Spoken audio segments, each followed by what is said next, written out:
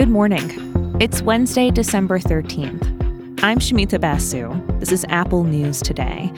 On today's show, a major climate summit deal comes in late and with lots of criticism.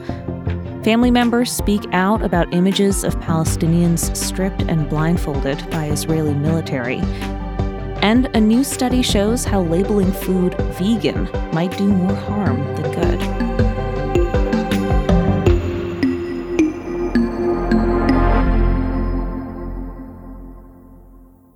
Let's start with the climate summit, which ended in a chaotic, hours-long negotiation to make a closing deal. It almost didn't happen, but it's here now. For the first time, the agreement explicitly calls for transitioning away from fossil fuels. But many environmental campaigners are disappointed because it falls short of committing to finally phasing out all oil, coal, and gas. The language in today's agreement is so vague that many countries could get away with taking minimal action. We spoke to CNN's international climate editor, Angela Devon. She was in Dubai as COP28 delegates argued over the language in the agreement. Talks went well into overtime. The whole summit was supposed to be over yesterday. Well, it's been a long 2 weeks, and at the beginning, there were already a lot of concerns that there might be some influence by the fossil fuel industry on the outcomes of these talks. No surprise, oil and gas-producing nations like Russia and Saudi Arabia fought to water down the language in the final agreement. Developing countries also pointed out that it was unfair to ask them to cut back on cheap fossil fuel energy when rich countries had been using it and doing most of the world's polluting for generations. Also critical of this deal, island nations, though for different reasons. They say it doesn't go far enough, that it's merely an incremental change from business as usual. And because they're already seeing the effects of rising waters, Devon says delegates from island nations speak with a special moral force in these debates. They really are one of the most powerful voices at these annual climate talks. They're on the front line of the climate crisis. Their entire way of life, their countries are at threat of sea level rise. Devon said many climate scientists have been worried that global leaders aren't doing nearly enough to change energy use. And that means we're at great risk of exceeding 1.5 degrees Celsius of warming, a critical level. If we go past that, we know the science shows that life on Earth is going to start struggling to adapt. This year has been the hottest on record so far, and we've seen what that does to the planet. We've seen deadly wildfires in Hawaii. We've seen floods in Europe. And these events are only going to get worse the hotter the planet gets.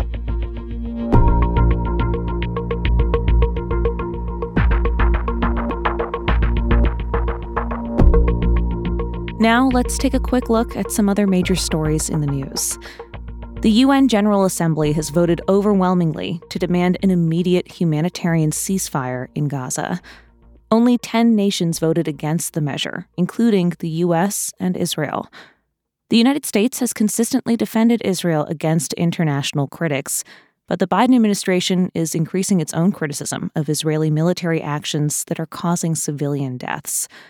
President Biden said Israel is starting to lose the support of its allies because of what he calls indiscriminate bombing of Gaza. Palestinian officials say 18,000 people have been killed in Israel's retaliation against Hamas's October 7th attack. In other news, Biden met with Ukrainian President Volodymyr Zelensky in Washington yesterday. I want to discuss with the president how to strengthen it, especially enhancing our air defense and ability to destroy Russia's logistics. Biden wants Congress to give Ukraine tens of billions of dollars in new aid. But several Republicans say any aid package also needs to address their demands around immigration. And some Republicans are also skeptical of sending more money to Ukraine. Speaking of Congress, the balance of power could turn on a new ruling from New York State's top court. It'll allow the state to redraw its congressional map. Democrats control the legislature there, so a new map could give Democrats the edge in more races. With Republicans just barely in control of the U.S. House now, any advantage parties get from redistricting could determine which party has control after next year's election. And Tesla is recalling more than 2 million vehicles. It's over concerns that its autopilot system can be misused by drivers. The recall comes after a 2-year investigation into crashes involving Tesla's driver assistance technology, which helps drivers with steering and braking but doesn't make cars fully autonomous. Owners of the recalled vehicles will receive a free software update. Tesla didn't immediately respond to the Wall Street Journal about the recall announcement.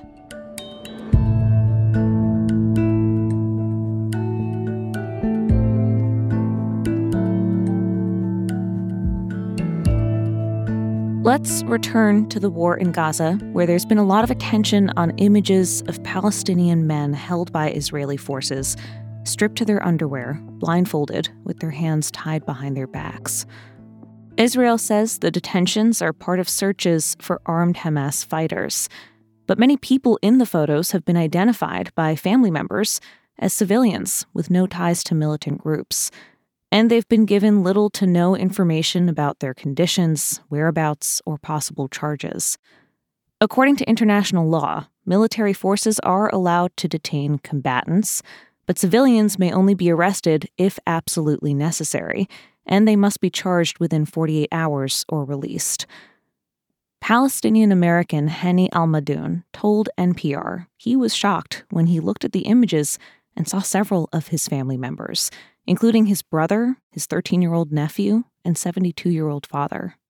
They're a horror show, you see these and you think like, oh, there must be some bad people or, and then you see your brother there just scared for his life, stripped close to naked, in the blistering cold, along with cousins and neighbors and friends you grew up with.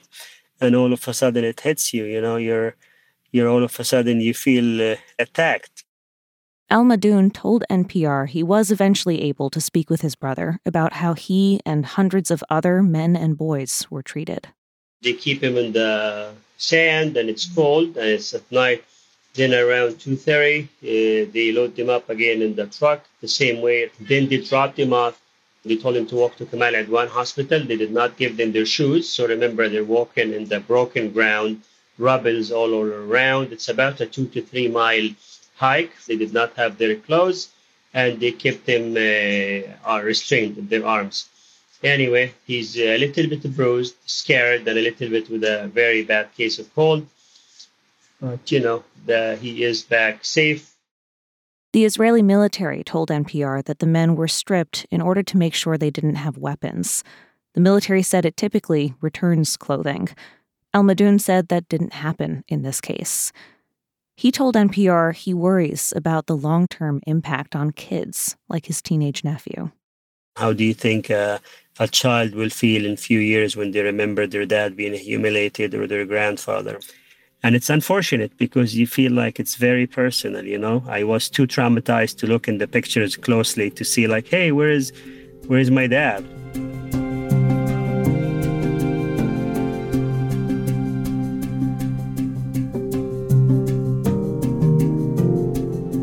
If you want someone to choose vegan, don't call it vegan. That's the insight from a new study that shows people are more likely to eat more fruits and veggies if you stress the health benefits of the diet, rather than just using words like vegan or plant-based. The study asked people to choose between gift baskets with different labels. There were 2 kinds of baskets. Some had meat and dairy, some didn't. Only 20% of the participants chose baskets labeled vegan. The ones labeled plant-based were only a little bit more popular. But when the basket with vegan food was labeled healthy and or sustainable, the numbers jumped. More than 40% chose it over the meat and dairy basket. Researchers say there is a lesson in the data. Meat lovers are willing to try food that's potentially better for them and the planet, but they're less likely to try it if it's labeled vegan. You can find all these stories and more in the Apple News app. And if you're already listening in the News app right now, we've got a narrated article from The Atlantic coming up next. It's an excerpt from Tim Alberta's new book on political divisions among American evangelical Christians. It's a topic he cares about a lot as a Christian and as the son of an evangelical pastor. If you're listening in the podcast app, follow Apple News Plus Narrated to find that story. And I'll be back with the news tomorrow.